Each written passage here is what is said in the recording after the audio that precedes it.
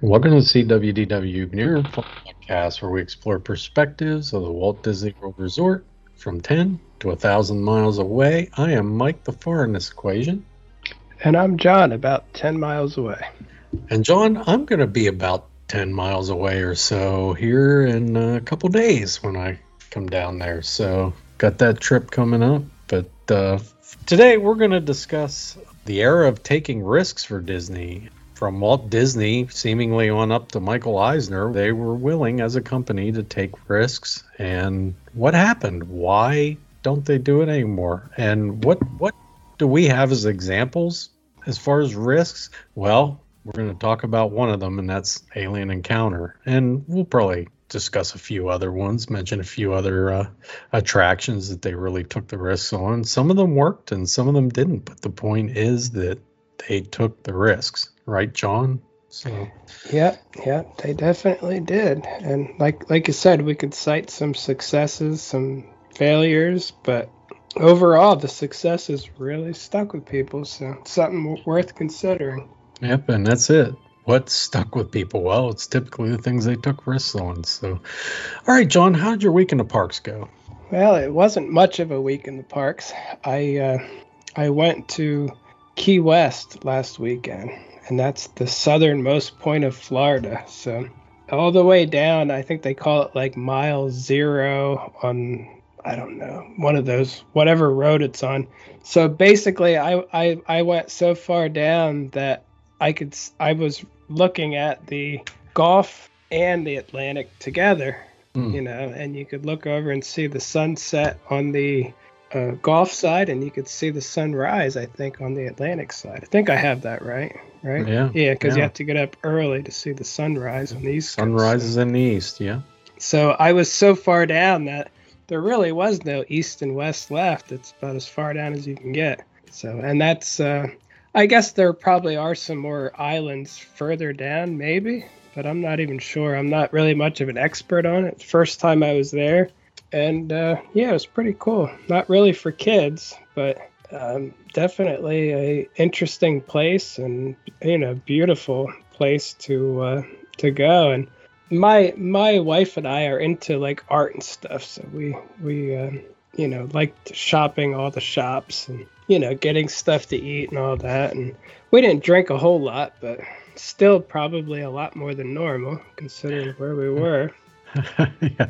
Well, that's Parrot Head country, right? Isn't that like Jimmy Buffett? A lot of Jimmy Buffett type people and stuff like that. Yeah, I think so. There's just bars everywhere, and even just walking down the road, you can get a refillable slushy with I don't know what kind of alcohol they put in it, but whatever kind of alcohol, it's just stuff to drink everywhere. So yeah, but again. I was saying earlier, it's one of those places, when I first went to Disney World, I didn't think a lot of it. I remember thinking, it's a lot of kids and kind of weird. But then when I got home, I really wanted to go back again. And I kind of feel the same about this. When I got home, I was like, I wonder when my next trip will be back to Key West. That was pretty cool. That's great. Sounds like you got another option then for taking a trip. Yeah, when you live right next to Walt Disney World, I guess you got to find somewhere to go on vacation. Yeah, what's going to stimulate you once you go to Disney World, So, I mean, so I guess you could say Grand Canyon or going to see Old Faithful, Yellowstone or something. But, I mean, heck, if you got Disney and you're an annual pass holder, you're going to go there for your daily thing. So I imagine, it's kind of hard. I really like the idea of cruises too. I think once they come back in full force, I'm very interested on taking a cruise that stops in Mexico. Like I want to see some of the Mayan pyramids and stuff in Mexico, but I'd rather go by way of a billion-dollar cruise line than I would just going there, because Mexico's gotten a little dangerous over the past 20 years. Like I've been there before, and I visited when the government controlled the tourist areas, and I don't think they do anymore. I think the whole country's pretty much cartel at this point. So not that they would bother me, but it's just not as safe as it used to be.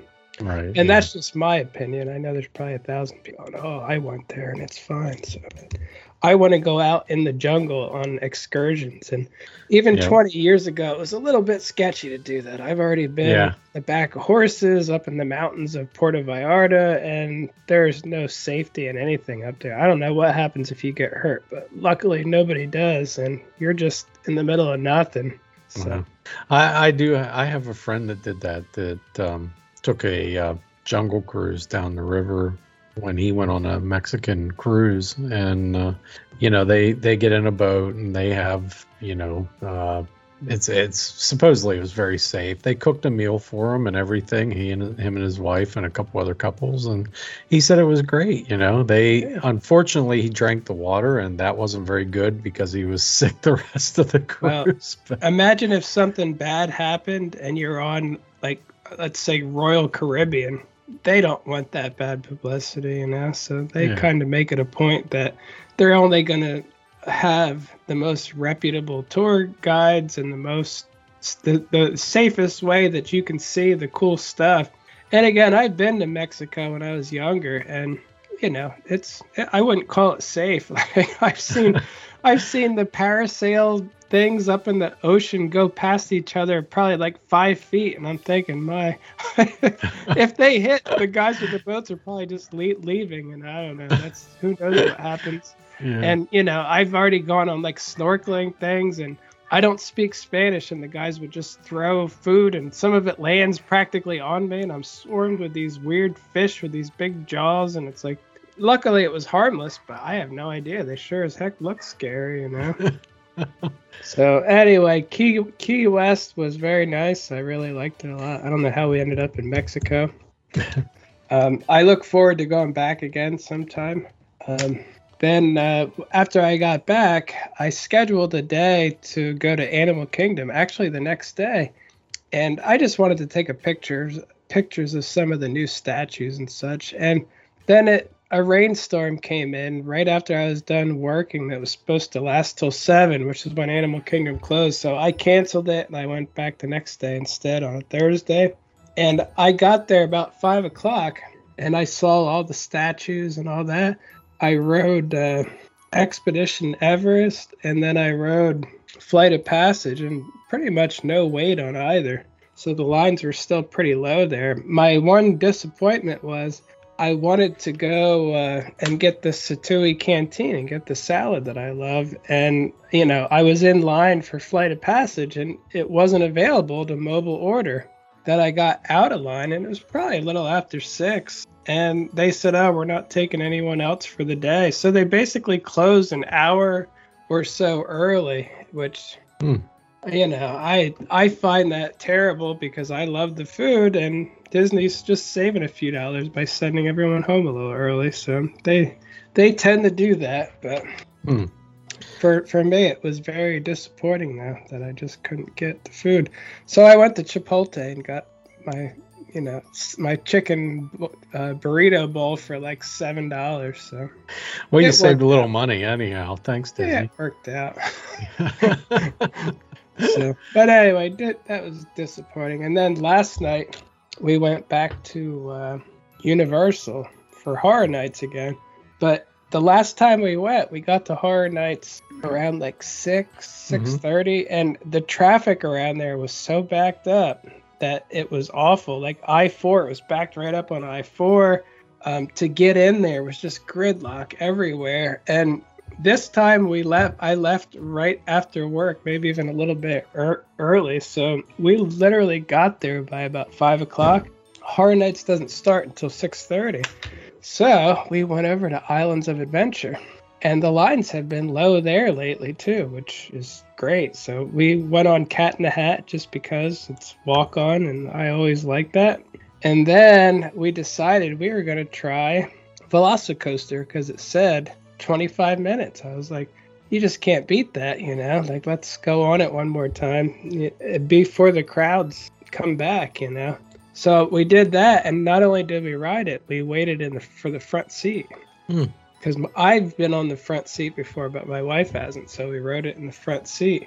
And I had my spy glasses with me, so we have some of that footage too. So nice. I wonder if that would make a good YouTube. I could. It probably would.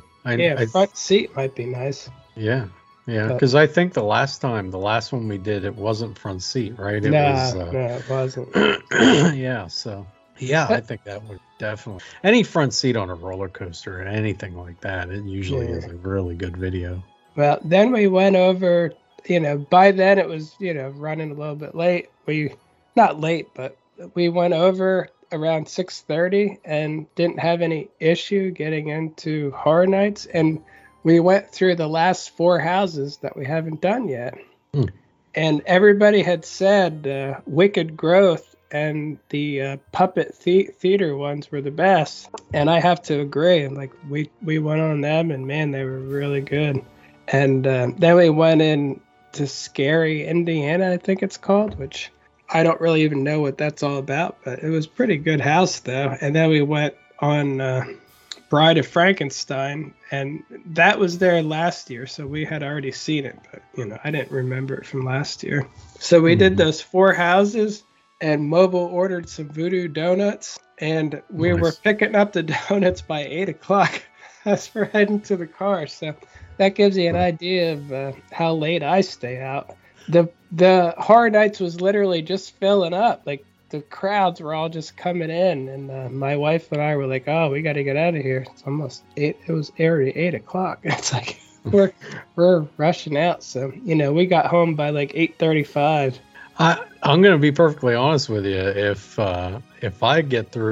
we end up getting front of the line access, we do that, and we actually get in there early too with the early pass thing that you can add on. Mm-hmm.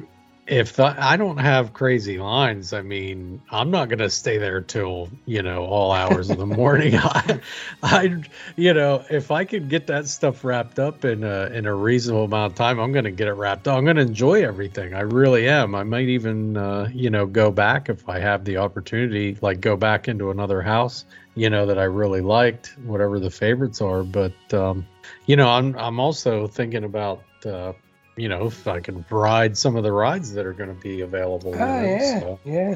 If, we'll see how it goes. I'd sort of like to see that show. They do a show, right? Don't they? I didn't see that yet because the first show was at 8 o'clock, and that's so late at night that I had to. I was running out of the park, but I got to force myself to stay. Probably when I'm there with you next week would be a good time to see it. So. Yeah, there you go. Yeah, I hope you're not too tired. Based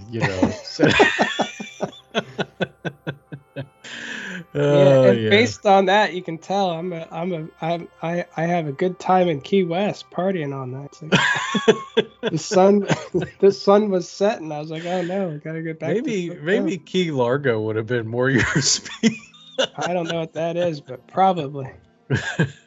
Oh, that's good. What else did you do this week, John? Yeah, that's about it. That's it, right? Yeah, okay. I was in Key West for most of it and got just a couple of quick park trips. So, out of your houses that you have experienced, then would you say the pumpkin one is your favorite, or? Yeah, I think Wicked Growth is it's a good house. The characters in it are good, and Universal is just really good at using pumpkins to decorate and stuff. Mm-hmm. It really is well done. But the Puppet Theater one was pretty darn good too. So, what was your least favorite? I don't know. They must have been darn good because you're really taking. It's hard for you to even think of that. Well, I don't know what my least favorite. I hate to pick out a least favorite. Because I've only gone in them one each, and for some reason, like I heard, like Texas Chainsaw was really good, but like when I went through it, it wasn't. I think I missed most of the scares or something, So maybe that one for now. But I have a feeling the next time I go through it, it'll be much better. So yeah. But yeah, I don't really dislike any of them. I think the Bride of Frankenstein might be my least favorite, though. But only because I did it last year, and she does a lot of screaming, and I have a touch of the autism, and I don't like screaming that much. So I understand that. Yeah. But overall, that's I was going to say, I think that's a consensus, actually. That's probably the least talked about of all of them. Well, if you get Express, I would recommend the first couple you go on, if you can. I don't know what happens with the stay early thing, like which houses are open or not open or whatever. But if you were just in the park at 6:30, I would recommend going all the way back to Wicked Growth or Puppet Theater, because they're all the way in the back, and there's probably not going to be much of a line for a while. It takes a while.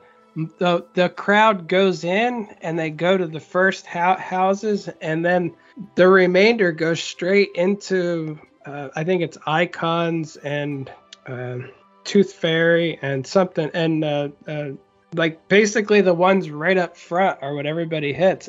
All the way in the back, there's 4 houses, and back by E.T., there's 2 houses. I think I don't remember which ones exactly, but there's 2 back there, and then the 2 I just went on are right by Men in Black. So I would head to Men in Black and ride them, because then if you really did like them, I think Express only lets you go on once. Yeah. So I've heard of people trying to not use the Express Pass right away, because why do it at first when you can just get on easy enough? So you could do 2 or 3, but I would start in the back. If you have Express, I would definitely start in the back. Otherwise, it still might be better to start in the back, but I'm not 100% sure. It's an idea to start in the back and do all them, then as the lines die down a little, do the ones in the front. But I think that would be good too. But again, I haven't really tested it because I have Express. So That's smart. Okay, that's good advice. That's what we'll probably do then. All right. Yeah, and if you don't get Express, I think I could probably send you the thing. No one's ever asked me for ID yet. They just look at it. So I could just go on wait in a couple of houses with you, and then you could have it and go through. So theoretically. Well, but let's see what happens. So let's see I don't know.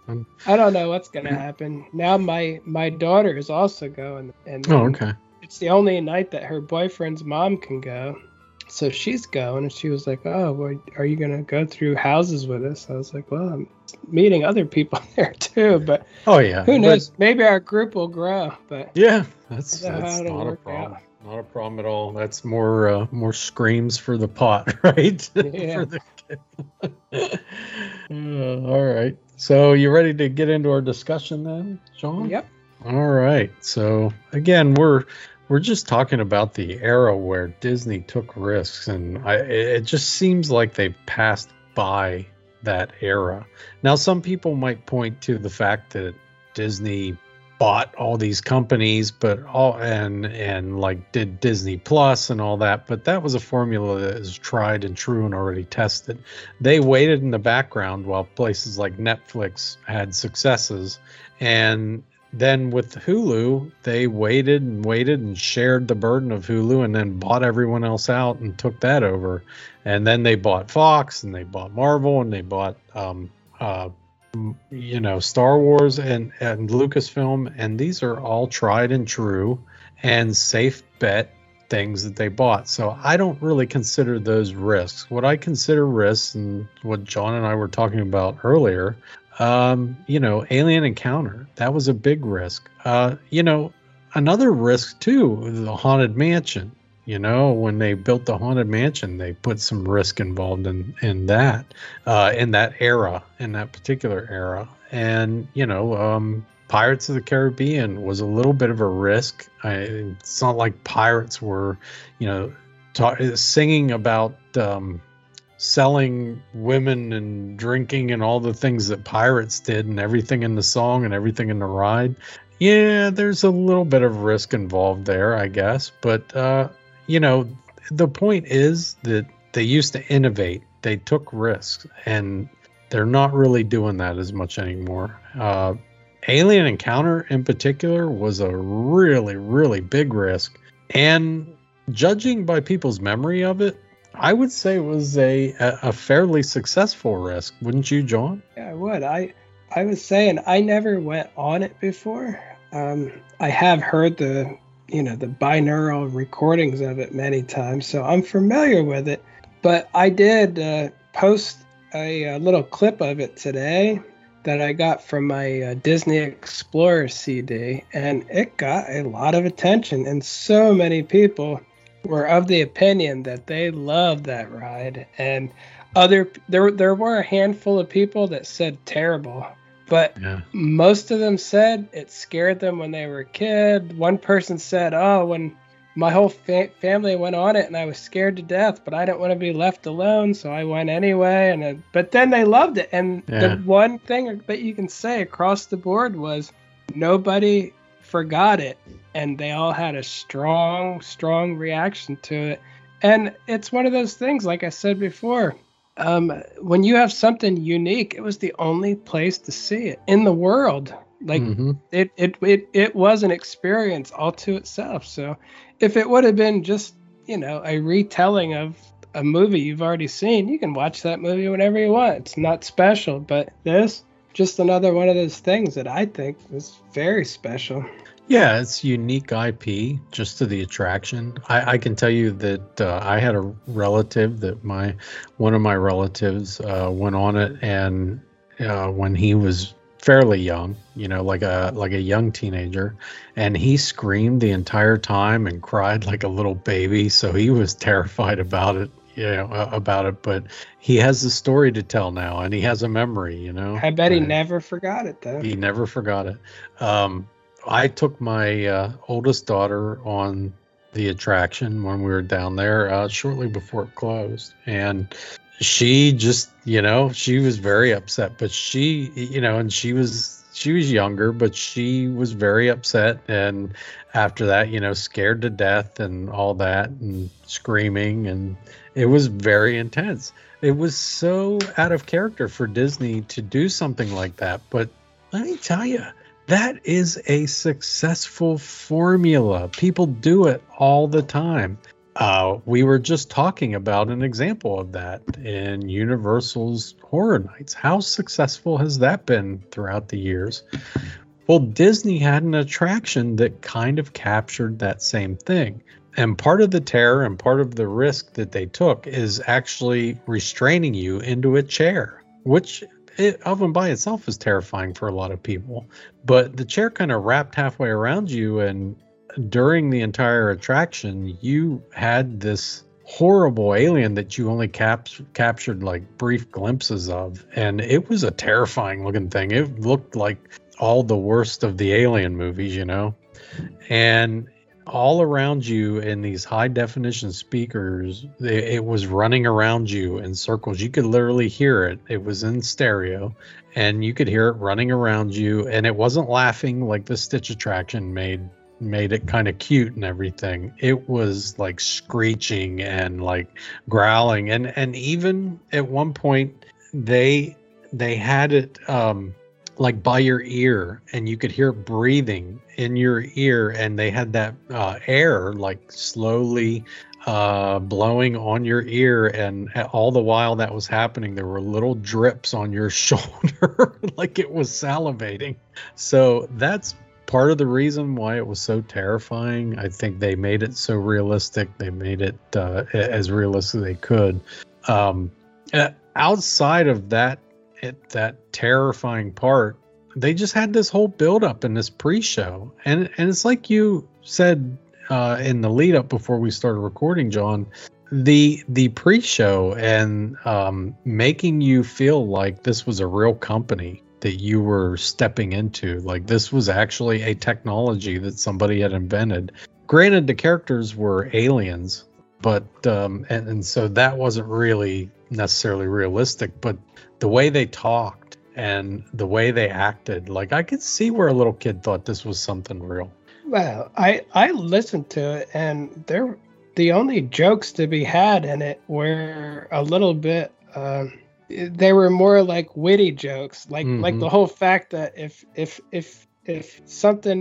you don't do something in excess, it's not worth doing at all, or little stuff like that. Yeah. And again, I thought it was hilarious. I thought it was a great setup, and I just like the fact that they weren't really playing around. They just it was an experience. You're stepping into this, and they're trying to sell you that this technology now exists, and you're going to be lucky enough to see it in person. And again, most people know it's not real or whatever, but you did things like that to let yourself go and let yourself imagine it a little bit. Like, it felt real to your brain. Like, especially when you think back to it, you're probably thinking you experienced this stuff, and it wasn't from a movie. And speaking of that, they did say it was gonna be based on Alien, but they didn't want to pay the licensing fee, so they just made it generic Alien. Well, but again, awesome. Yeah. It works. I could see that the alien was very reminiscent of the xenomorph, from Alien, and it was terrifying. I mean, thing like thrashed around in this glass tube, and when it broke out, there was nothing amusing about this thing. It was definitely something pretty frightening. So. But it was good. It was a good frightening attraction, And that seems to be what most of the people say about it too. Like that after I posted it, most people have fond memories and wish it would come back and just loved it. There was for every one person who said it was terrible, there were probably like 15 that said it was great. Yeah. So it's a really good. It's like social media stuff, like, or what do they say in advertising? It's like love you or hate you, as long as they're there to have an opinion, it means something, like it's good. Yeah. So I definitely think they were onto something, and I was gonna say there are other examples too, but this one was just a good one. And again, I've never been on it, but it definitely was a risk, obviously. Yeah. Well, why don't we get into that a little bit? What other attractions do you think were examples of risks that they took along those lines? I was gonna say, even like for me, a similar one was the Living Seas. When you went there, they were pretending that you were at Seabase Alpha, and now we're going to go on the hydrolators and go deep under the ocean, and it's all real. And look how they were trying to sell an illusion of realness, and it wasn't about being funny. It was no movie.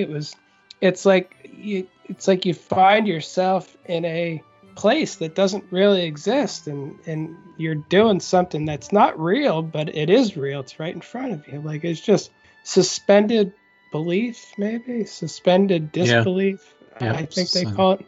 Yeah. But for me, that's huge. It's like one of those people, like, you could ride Soarin' and you can enjoy Soarin', or you could ride. I always remember my niece rode, and she's looking down, she's looking over, she goes, "Oh, you can see the screen is right there," and I'm like, that's not the point. You're supposed to try and engage what they're trying to sell you and enjoy it, And with rides, with things like the hydrolator and like Alien Encounter, you could relax and go with it, and don't sit there thinking this alien's not real, this isn't real. They can't really. It's like, just go with it. You're there, go with it, and a lot of stuff at Disney works great when you do that. So I just missed. Maybe I'm wrong, but I don't feel like they do that anymore. I don't think so. I would say maybe the best example of something that maybe was bordering on that would be the Flight of Passage, the World of Avatar. Yeah, you're right. That is. Yeah. That wasn't a risk because of the IP and stuff. Right. But right. It is awesome though, and they do pretend. Yeah, you're right. They do still do that, and that's a great. Maybe that's why it's so successful too. Yeah. Like I said, I don't think anyone really cares about the movie Avatar at all, but they're presenting you with a scenario as something real, and all this stuff is real, and what you're about to do is real. If you just relax and go with it, it's just great. It really is. It really does feel like you're flying, and that is a good thing. They do still do it. Not as much though. Not as much. It's definitely. I mean, you're probably for the foreseeable future, you're just typically going to see rides very similar to say Ratatouille or the Mickey Mouse ride. I mean, the Runaway Railway. You're going to see rides like that, I think, and those aren't really risks. They're just proven IP. They're cute rides. No one's saying they're bad rides, but they're just not up to that risk standard, I think.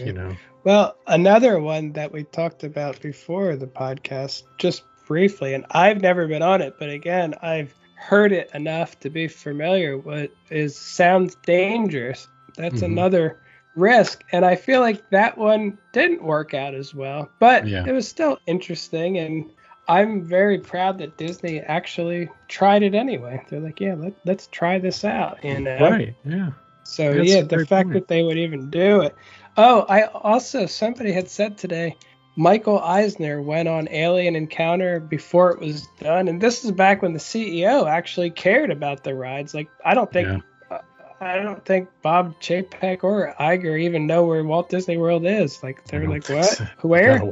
How much money? What? Like, they don't. So, but Eisner actually went there. Like, he was so hands-on. He was involved with the project from the start, and he went there and sat through Alien Encounter. He said it wasn't scary enough, so they had to delay the opening a week or so, they said, and make it more terrifying. And I'm like, man, we need a guy like that back again. Yeah, really, we do. We need that. Yeah. All Chapek would be saying is, how much money, what about the merchandise? What do we cares about the ride? What are we selling? No, he would complain because of how dark the ride is. He wouldn't be able to put scenes in the commercial. Cut it over and over throughout the whole process. Yeah, and then he'd be worried about having to pay licensing because the alien looks so similar to something else, even though they own that now. But they just say, what IP, what movie is this from? I don't know. That's all we need to know. What? We own it now? Oh, but okay. I was complaining about that, though, and somebody did prove me wrong. Like, I said something along the lines of Expedition Everest was like the last original ride they ever did. And somebody said, well, does Space 220 count? It's an original restaurant. And I did say kind of, but I said at that rate, you go from a ride to a restaurant, and you go 20 years in between. I said, at this rate, sometime in the 2040s, we're gonna have an original food cart somewhere. It's like, if we're lucky enough to be alive by then, we might get a food cart another 20 years, because at the rate of decline, do the math. Restaurant, 2 original ideas, 20 years in between. I think a food cart in the 2040s sounds about that's a reasonable projection. Well, they definitely ride out that diffusion of innovation, don't they? I mean, they really do. That's what I mean with Disney's timelines too. Yeah. They kind of make me sad, because I'm like, I'm getting older and older and older, and it takes them longer and longer to do stuff. At this point, I'm like, yeah, even if they announce a new park at the new times they're doing it, I'd be like, I'd probably be too old if I'm alive to see it, because they'll be like, every ride's going to take 15 years. At least, maybe longer, maybe 20. Well, longer, because it's taken Tron 5 years to get built. That means that railroad, that train has been down for about 5 years. Guardians of the Galaxy has been many years. Yeah, it's been that's been 4 years. I remember when they, started doing that. So what would they do? What would they do with a new park? It'd be like, I guess it's none of my business, because I don't know if I'd be around to ever see it. They're just they don't move quick enough. And that's why I'm very sensitive to their crappy rides they do now. I'm like, I don't have time to deal with Runaway Railway for the next 30 years before they change it. It's like, I'm out of my 70s. It's like, I don't have time for that. We don't have time for bad rides, which is why these people should be held to higher standards, because life is limited. The Disney company's not, but our lives are. I'd like to see something good, and I feel like I've missed a lot of it, and it ain't coming back. Well, that's it. It's a temporal restriction, right, that we have on our lives, and they don't care about that. So. Yeah, they really. And I know corporations are run to be run forever and be infinite and all, but it still sucks because Yeah. I'm not. It's like Right. I want to see that stuff. I'd like to see all their mistakes fixed, but based on like Journey into Imagination, and it's just by the time it's done, it's not going to matter. And I can tell you that at the time they announced like Avatar part, my daughter was excited at that point. She was a little kid. She saw it in the movie. She's like, "Yay, that's going to be so great." By the time they were done, she was basically an adult and had no interest in the movie anymore. That's how slow they moved. They talked about it for years and years and years. They slowly did it. They eventually drug their feet on everything. And it's nice when it's done, but at that rate, it's just a sad rate when you think about that. It's like, oh, you have a small child and they announce something. It's like, well, they could be adults before they ever see it. So it's not really, I don't know. I don't think kids should even care about Disney announcements. They ain't going to be kids when it's done. So, No. Well, that's the thing. If you think about the life cycle of a child and how they, how innovation happens and everything, by the time they take the risks and they actually decide to do it, there is a life cycle there where kids just no longer are really interested in Disney, right? I mean, there's like a period of time from, I don't know, like maybe 12 or 13 till maybe their early 20s or late teens where it's just like, I'd rather go to Universal, So you're right. They're not going to see that. That was me. I was like that. And I think a lot of teenagers are like that. But I never went as too much for me, though. But it was just, it's just one of those things. And like I said, I watched it with my daughter. I'd watch the announcements and say, wow, that looks great, except that, of how old we'll all be by the time it happens, that it's just not. And again, a lot of people say, oh, you complain too much. What are you going to do? It's just enjoy the ride, whatever. Our lives and Disney time are so, like I said, when they make a crappy ride in place of the great movie ride, before they admit it and replace it, I may not be around to even see that. And it's so sad that I basically am just like, I have to accept this forever now. There is no, by the time they realize that it's, that it was a mistake and actually decide to fix it, that's just so far in the future that it's not even worth thinking about. Yeah. Well, I wonder, I mean, that's the thing. Like, I don't think the Tron light cycle is a risk at all. No, it's it was already been done. In another it's country. Successful. Great. And same thing with Ratatouille. As I said, it's also in another country. Guardians of the Galaxy, the actual track, I believe, is an off-the-shelf coaster. So, and it's a proven commodity. That is a proven IP. So I don't really. I do hope it's great, though. I do too. I have high hopes for it. I mean, the Seven Doors Mine Train, that wasn't a risk. I mean, the ride vehicle maybe was a little bit, but it wasn't a risk as far as an attraction goes. That's, a time tested and beloved IP. So again, I just think, short of Flight of Passage, I mean, even the Star Wars stuff, like they were going to win with that Star Wars stuff. All they had to do was apply money, and they were going to win.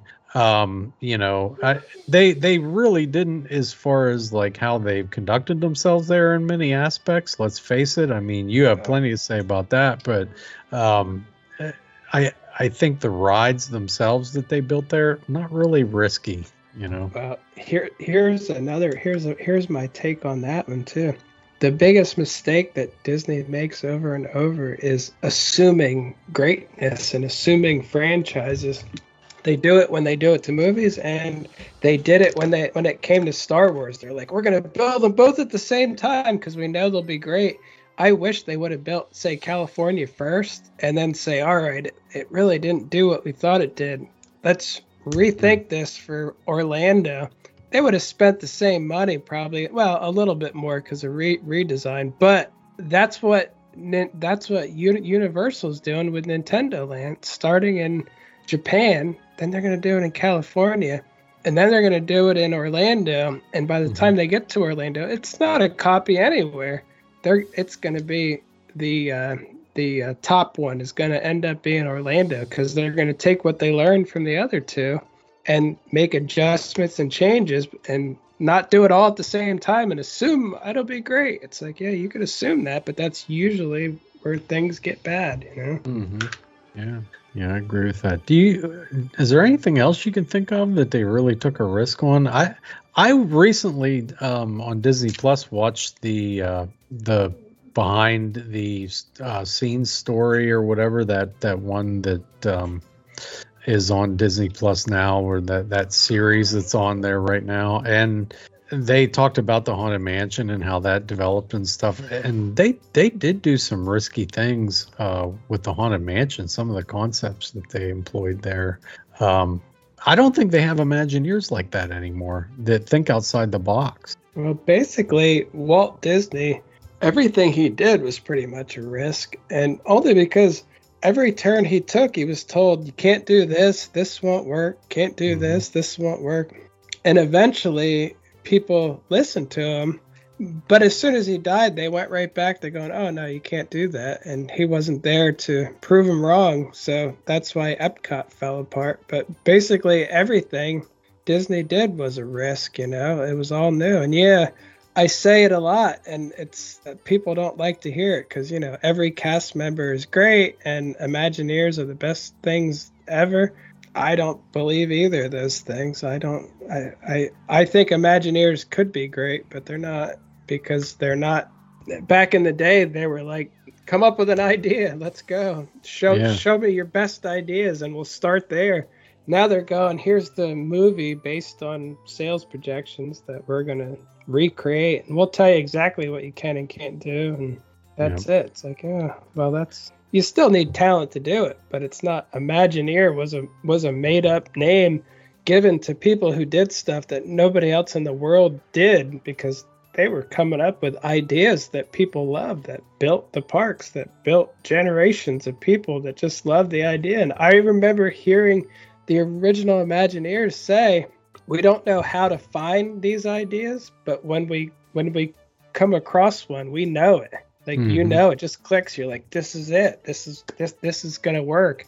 But it comes out of pure just playing and adjusting and having freedom. I think you need freedom to be an Imagineer, at least to a point. And I feel like they don't have any now. They're like, here's your jobs, and by the way, you'll all be fired as soon as your project's done. Good luck with that. And here's exactly what it needs to be. We don't really need Imagineers. The marketing guys will tell you what to do. It's like, yeah, that's working great for TV and movies, right, guys? Think of all the great classic television and movies are coming out recently. It's a golden age. Oh, wait, it's all crap. I wonder why. It's a mystery. Well, and the other part of that too is the fact that Imagineering, we don't even know what Imagineering is anymore, because they've opened it up to so many different modalities now. It's like you have psychologists, you have marketers, you have accountants, and that's not the type of thing that Imagineers used to be. It used to be people like Bob Gurr, you know, a guy who was basically a gearhead that could, you know, he loved things in motion, and he loved designing and making things happen that were in motion. You know, you have people like Tony Baxter, who was an idea man and was just obsessed with taking the impractical and making it practical and creating, you know, I always feel sad rides. When they take people like him and go, we're going to make him part of the Splash Mountain team to get rid of it. Yeah. It's like, he just works there and he's going to do it. But Splash Mountain was a challenge to say, all right, here's what we got. Make something work, and he came up with it, and now they're telling him exactly what needs to happen and why, and it's like, I don't think they need him for that, but they decided, you know, he's going to stand near it because that'll make people less angry, I guess. I don't know. I think it, like you said, it does seem more symbolic than anything. Like, I don't think he has an issue with them tearing it apart and redoing it, because I think he, you know, I mean, he really takes that to heart, that things are going to change, you know, and people people look at that and they say, "Well, he's involved, and it's got to be great." But that's even not if he did necessarily have true. an issue, he has no right to his own opinion. So that's where we live now too. I'm not saying he does or doesn't. I'm saying you would never know. You can't. That's true. That's a great point. You think someone who works for Disney can tell you what they actually think? I don't think you can. And again, there's another problem, but I guess it's always been like that to some point. But I do like. I really wish he's pretty much volunteered to completely come out of retirement just to do the Journey into Imagination, like redo that whole thing. Oh yeah, but they don't need to fix that. It's fine. That's right. Splash Mountain needs to be fixed. I think that there's a lot of people that are offended by Journey into Imagination, and they come from all races, creeds, and colors. Yeah, everybody's offended by its existence at all. But that's okay. Splash Mountain. Yeah. Oh well. Yeah. How the heck did we get on that? Disney. Because Disney doesn't take chances anymore. If you would have told Michael Eisner this stuff, he would have said, "You know what I could do with that money? Why? We're not fixing what's not broke. Let's do something good, you know." So, again, right. I am of the opinion too that Bob Iger, and I know that's very unpopular. I think he was a terrible CEO. He's all about money, movies, synergy. You know, he's tall and handsome, but I don't personally care about that. I care about what he does, and I wasn't impressed with anything. He did buying stuff that would have been better off without him. I'm not impressed. How many people do you know that would say Disney ruined Star Wars and even Marvel to a point? Maybe the movies were good, but I hear the comics are basically nobody likes them anymore. So I personally think they're garbage. But you know, I mean, they've taken a lot of characters that were really near and dear to me growing up, and I still paid attention to it into my 40s, and over the last several years, it's just complete crap. So you know. Well, I'm glad they haven't really looked too close at the X-Men yet, because I love the X-Men. I love the cartoons, even the comics. I've only bought a few comics in my life, and they were X-Men. I thought it was so cool seeing Wolverine smoking cigarettes, and it's like, what does he care if it damages his lungs? He's like, damaged and fixed. Boom. Who cares? Yeah. You know? He does whatever he wants. Yeah. But as far as risks, I can't tell you. Like maybe Harmonious is a risk. We'll see. I don't know. We don't know that yet. River of Light was a risk, I guess, and they failed at it. So they need. I don't know. They need Imagineers, I guess, that are used to doing that. They probably gave Rivers of Light to the guys who have been mimicking movies for the past 20 years, and they were like, I don't know what to do with this. We don't have any ideas. That's not our job, is it? All those guys retired. We don't have ideas. That's a really good point. I didn't even think of Rivers of Light. Even though it was a failure, at least they tried, you know? I mean, they took a risk. Yeah, I was glad they tried, but they just been having bad luck with trying, so. Yeah, well, I don't know. I don't really see anything else along those lines that they're doing lately, and that's the problem, right? I mean, there's a lot of stuff that isn't necessarily as memorable as the stuff that happened, at least I think during the Walt Disney era, but definitely during the Michael Eisner era. I mean, Michael Eisner was partially responsible for, you know, the MGM Studios at the time, you know, the what's now the Disney Hollywood Studios, and also for Animal Kingdom.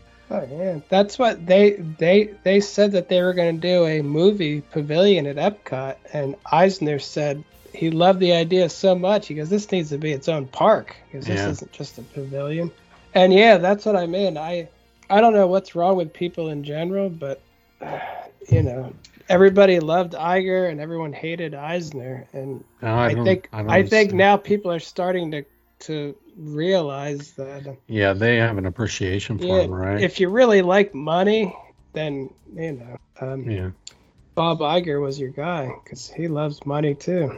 He would nickel and dime you and take all the money. Like, although Eisner did pull Disney out of close to bankruptcy, he brought him back, but he wasn't willing to spend that money too. Like, he spent so much. He called it the Disney Decade, and just we should do a podcast on Eisner to talk about. We should. The awesome stuff that he did.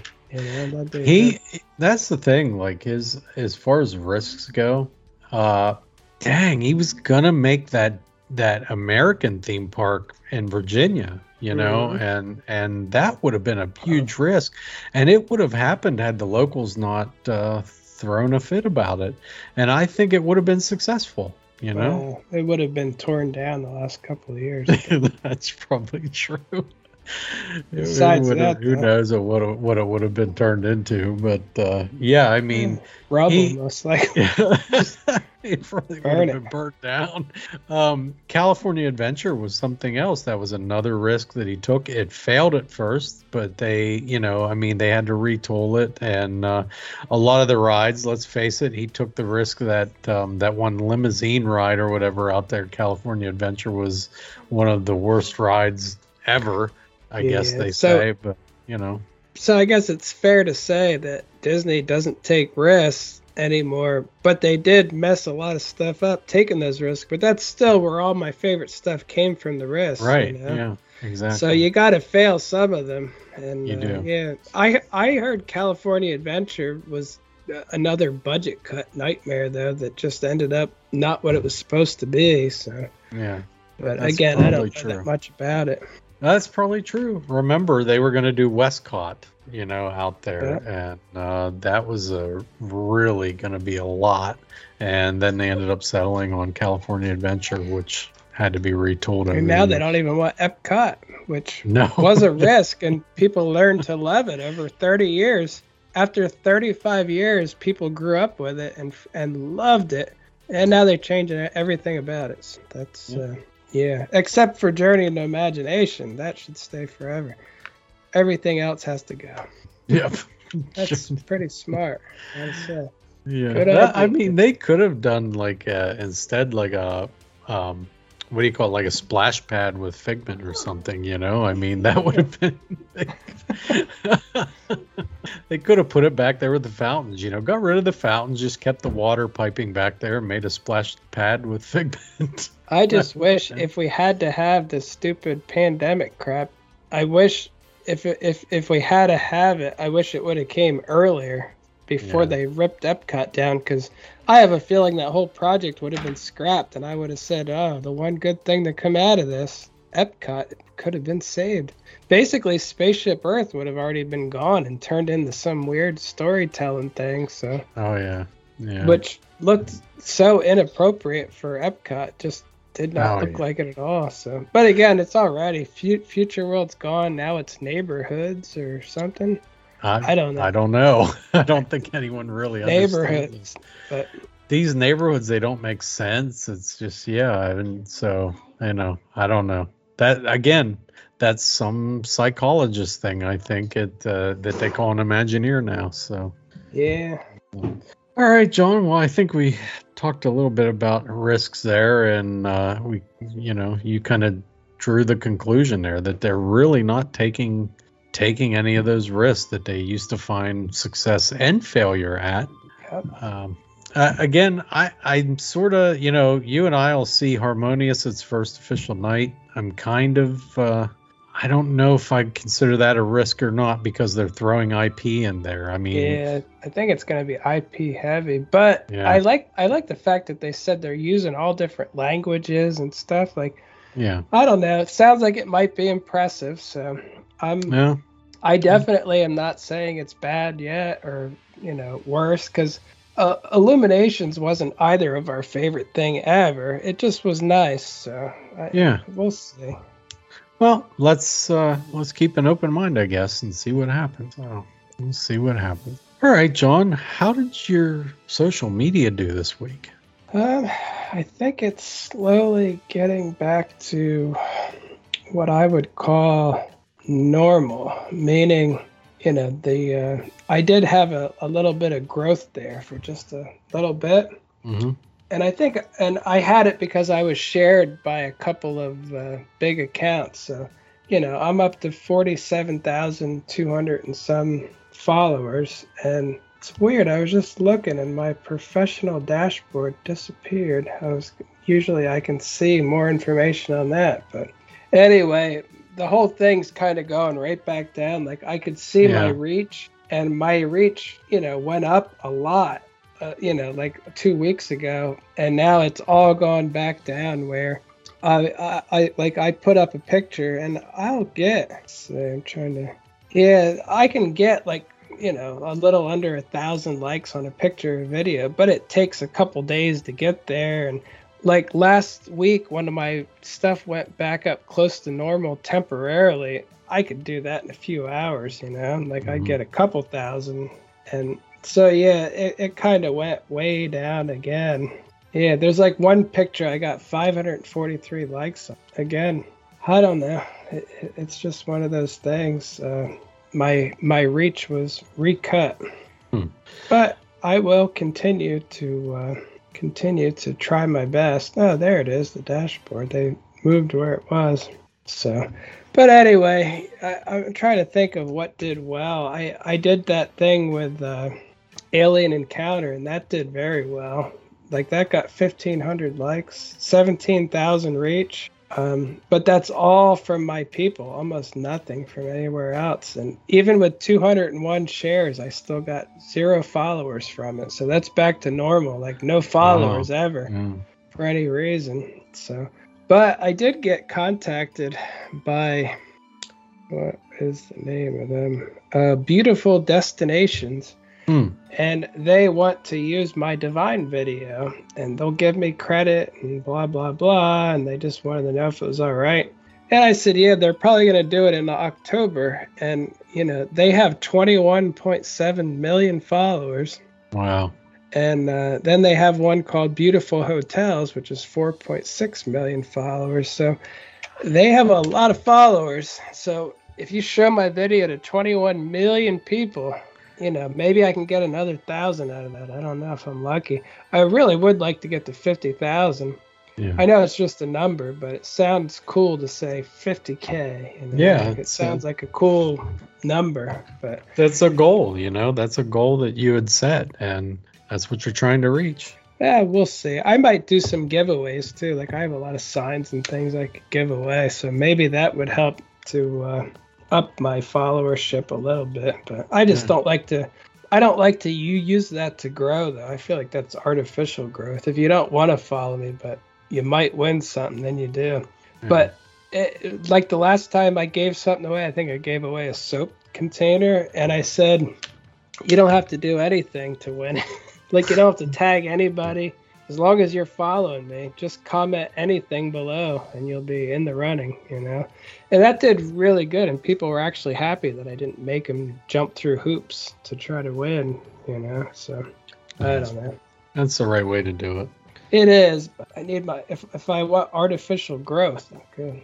Yeah, right. I had to tell them and 10 of their friends need to follow me. That's right. Tell them they'll win a sign that says cool AF or something like that. Oh, yeah. Speaking of that, my good friend Spokesman, and again, he's a really cool guy, a nice guy. I like him. If I see him again, I would love to talk to him again, but I'm sure he don't listen to me anyway. But anyway, he had said in one of his stories, because I follow him, he said something like, this music really speaks to me or something about the new Epcot music. And I'm like, man, that's who they're making it for. These young bro guy dudes, he's really liking it. And every time I hear it, I'm like, I won't remember this in 10 seconds when I walk by. And I really miss the Epcot music. It always put me in such a good mood. And I'm like, he actually likes it. And, I'm not doubting that he does.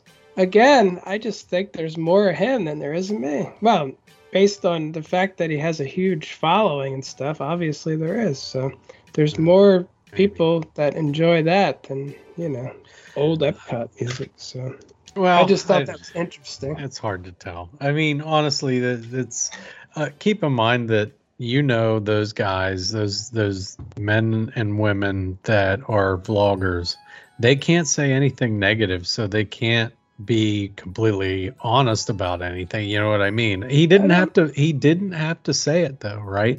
Disney didn't invite him to an event. I don't feel like he's one of them. I feel like if Disney didn't invite him to something, he don't really care. And I don't even see him at everything. I don't know if he turns it down or doesn't get invited, but he's one of them that I feel like isn't a I'll do what you tell me for free stuff, you know. Yeah. But again, I don't think I definitely don't think he'd say that without thinking it. But again, I don't know. Maybe Disney said we got the young people need to like this music. Make sure you say you like it. Yeah. It wouldn't be the weirdest thing. No, and it wouldn't surprise me if someone in their marketing department didn't reach out to him and like give him some kind of incentive or something, you know. Yeah, you need to compliment. Yeah, we'll give you 3 free dessert parties. What he doesn't realize is he's going to end up in the hospital afterwards. Oh yeah, one other thing too, and my Instagram is acting really weird, but I got a lot of comments. I posted the Tumble Monkeys today too. Oh, yeah. And then Instagram blocked it immediately and said that I don't own the music to the Tumble Monkeys music. And I said, take the ads off, you know, I don't care. I'm just trying to post it. Anyway, I said that I really missed the Tumble Monkeys. They were my favorite part, and it just wouldn't be the same without them.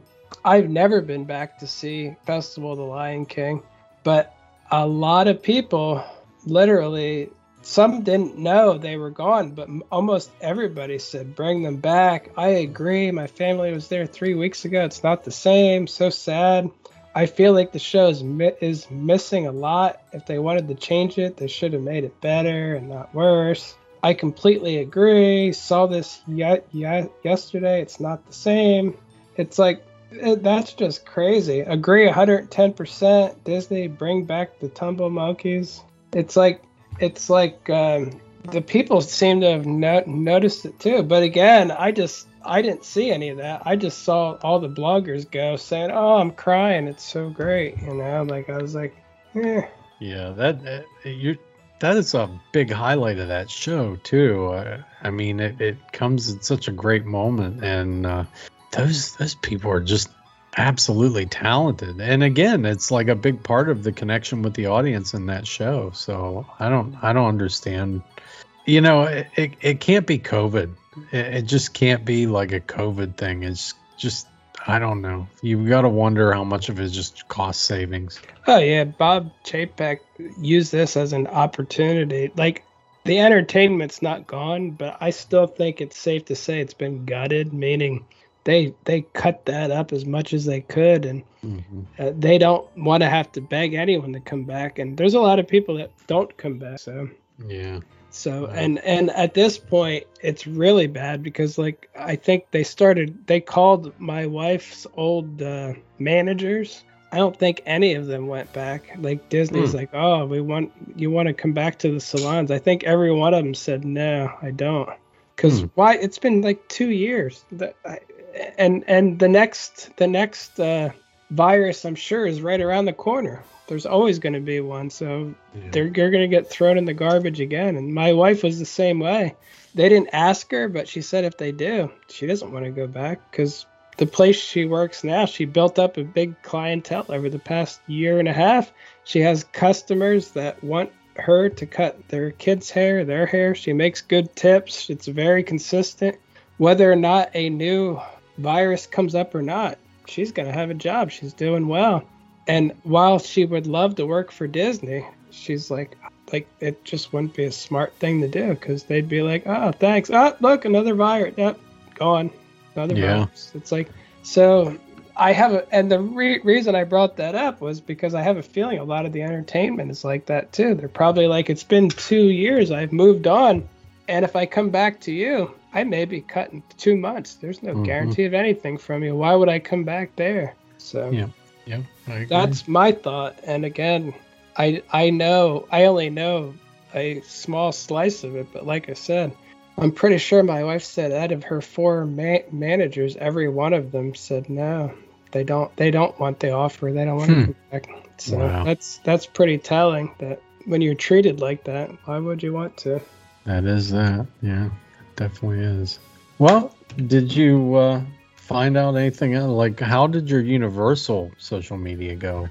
Sweet. That's been going good. That's been slow and steady. I'm up to 20,184. So it's not there was no big spikes in that, but that one actually seems to have a slow growth lately instead of slow loss. So that one's been doing good. And I'm surprised because sometimes when I mix in horror nights, that's a negative thing because there's, people from really? other countries. Oh, Well, think about it. People that go once a year, they see the Texas Chainsaw Massacre guy hitting his thing against the window, and they're like, "Whoa, what the heck is that?" Like, I only go once a year in the summer. This is disturbing. It's like, so it can turn some people off, but overall, people seem to like it. And one of my biggest surprises was I put a 8-second video of Cabana Beach up. Nothing special, literally just looking around the lobby. My daughter got it for me, and that got 466 likes and 28 shares, 12 comments, which is really good. Like, to me, I was like, I didn't know if anyone would like it at all, but people love Cabana Bay. They were all saying they loved it. Cabana Bay, their favorite hotel. And one guy said it needs paint or something. And I'm like, what is he talking? This thing was just built. But there's always some nut out there. The bigger I get, the more I get nuts coming out of the woodwork. yeah. Oh, and if anyone ever messages me, don't send me a message and just say hi, because that's exactly how the scammers start. They just need to open a dialogue and then they jump right into nonsense. So when I see hi, I say delete. I don't know what's going on, but you don't need to say hi weirdly on social media. That to me says scam. Open the dialogue for a scam. Will they react? If so, then proceed to step 2 of scam. Then that's about it. That I've gotten plenty on TikTok that have just said hi, and I've actually made the mistake of responding to some of them and just saying hello back, and then it's like a never-ending barrage of constant, I don't know what they're doing. I don't know how what their ends either, but I don't know. It feels like if you answer your phone from an unknown number, they're like, he answered. Everybody call him. Call him. It's like, yeah. I don't. It's like the flood of them. Mm-hmm. How's your TikTok going? It's going so well that I forgot. I had TikTok. Good. Look. Yeah, everything I've done lately is very small. Hundreds. Yeah. My growth is slowed to a screeching halt, but part of the reason is the fact that I'm not really posting much over there right now. I've kind of run out of content that I want to post, like I have stuff, but there's nothing that I look at and I say to myself, boy, I want to post that. So I guess until I get some content on this trip and of things that I find interesting, I don't, I'm not going to post it. I don't think people, my style of stuff just doesn't do well on TikTok. But I mean, once in a great while, I might be able to come up with something clever. Yeah. I just don't have the TikTok brain. I'm not going to put a large amount of time into this. I'm not going to plan my video. I'm not going to do voiceovers. There's so much that I'm not going to do that it's probably not really worth doing all that much. Although I'm still doing fine, but I probably gained 2 or 3 followers in a week where, it's just not impressive. And I've been posting once per day consistently. I put something up.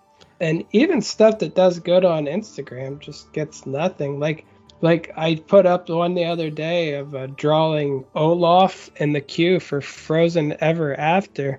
I don't know what the guy's name is, Sven or something. He draws him and then he puts his face. That did great on Instagram. On TikTok, 361 views. And I just feel like I was getting pushed out there for a while, and now I'm getting nothing, literally. So, again, I don't really, not that I don't care, but I'm not surprised. I didn't think I would be. But I did for a while there. I was getting crazy. Mm-hmm. I was getting 36,000, 19,000. Even that picture of the stage was 76,000. I did like a video clips of that stage when it was there temporarily. 76,000. I was like, holy crap! I was on fire. Everything I put up was just. Wow. Everything was in the Little Mermaid, 38,000. Like everything I put up was just thousands. And then it went 100. And it's like, oh man, I can't even break 1,000 this week. And I thought I put some good stuff up. Some of the stuff I really liked. Yeah. But again, apparently not. Well, it is. It was actually good quality stuff. And I really like your style and the things that you do there on TikTok. I just, it's going to take a while. Like Gen Xers are really taking off on TikTok, and when that happens, you have people that identify with our generation. You know what I mean? Same generation. Stuff. I guess it's just hard though, because I honestly don't even like TikTok that much myself. So how am I supposed to make content that people like on TikTok when I don't even like TikTok? I would basically have to make content that I don't like so that it works well on TikTok. And it's like, it's so hard to do. Yeah. Like I said, I want to maintain a present. If I can think of something cool sometime, I'll do it. But I'm just going to keep putting stuff up. And I don't know. I guess I should just go out and hit the camera with water every day. I'll have millions of followers. The sad thing is, dumb things like that do work. Like I see people that do nothing but take pictures of the castle all day in and day out. And I'm like, that is so boring. How many times do you want to see the same picture? It's like, lots of people. I'm like, man, that's my mistake. I do a large variety of things. Just pick one. Yeah, you could probably write come up with like a Disney riverboat TikTok. There's only one riverboat at Disney World. Yeah. And you could just like do video like TikToks of the riverboat all day long. I should just do Spaceship Earth TikTok. What, you don't like Spaceship Earth? Then don't follow me, I guess. Well, yeah, I like Spaceship Earth. I'm going to follow this account. Yeah, there you go. I'll just put videos of Spaceship Earth every day. I should do a monorail one. Like I said, I walk around the resorts and I'm like, monorail. I record them all the time for no reason. I could literally just have 18,000 monorail clips with whatever the most popular music is right now. Mm-hmm. I think that's dumb. It'd probably be extremely successful. I guarantee it. You could put it on there, like take all your footage of the monorail and just to the beat of the music go boom, boom, boom, boom, boom, boom, and whatever like the most popular sound is, throw it in with 12 monorail clips per sound, and every day that's all they do. And do you like the TikTok Disney monorail or not? Oh, I like the monorail. I'm going to follow that. It's like, there you go. We got it. I don't get it. It's so dumb. It might work. I don't know. I know, and I just don't understand the algorithms involved. I don't understand. It just doesn't make sense. There's got to be something, but I haven't figured it out yet. All right, John. I don't know. How do they find you? How can people find you online? Well, they can look for C.WDW at Facebook, at Instagram, at TikTok, CWDW on YouTube. You can look at C.UO on Instagram. I think that's about it. Yeah. And you can find me at The Giant Rat on Instagram and on TikTok, which we were just talking about. And there will be more content on there coming up shortly probably during and after the trip to the parks that I'm going to take here this week. So anyways, that should about do it for this week. See you next week.